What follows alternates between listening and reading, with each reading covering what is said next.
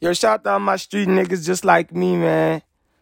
I'm talking about my young street niggas, like 12, 13 years old. Y'all probably wondering what the fuck going on, man. When I was growing up, all these niggas wasn't gay like this, man.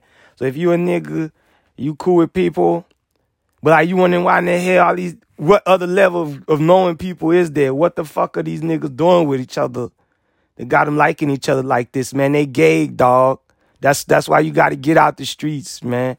All these niggas gay and police informants, bro. I'm not gonna fuck you over by having you jump in the game out here. You know, so shout out to all my young street niggas, man.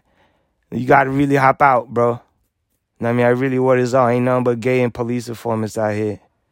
That's how they know each other so well. That's why they so cool. That's why no matter how many guns you bust, how much money you get, how many hoes you fuck, how real you is, you never gonna be in the in crowd. The in crowd is the gay crowd, dog.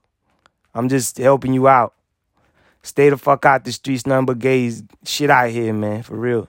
Not like regular gay people, like on TV and shit. I'm talking about the sociopath kind of niggas. The niggas that, you know what I'm saying? Niggas don't know up from down, side to left, right, nothing.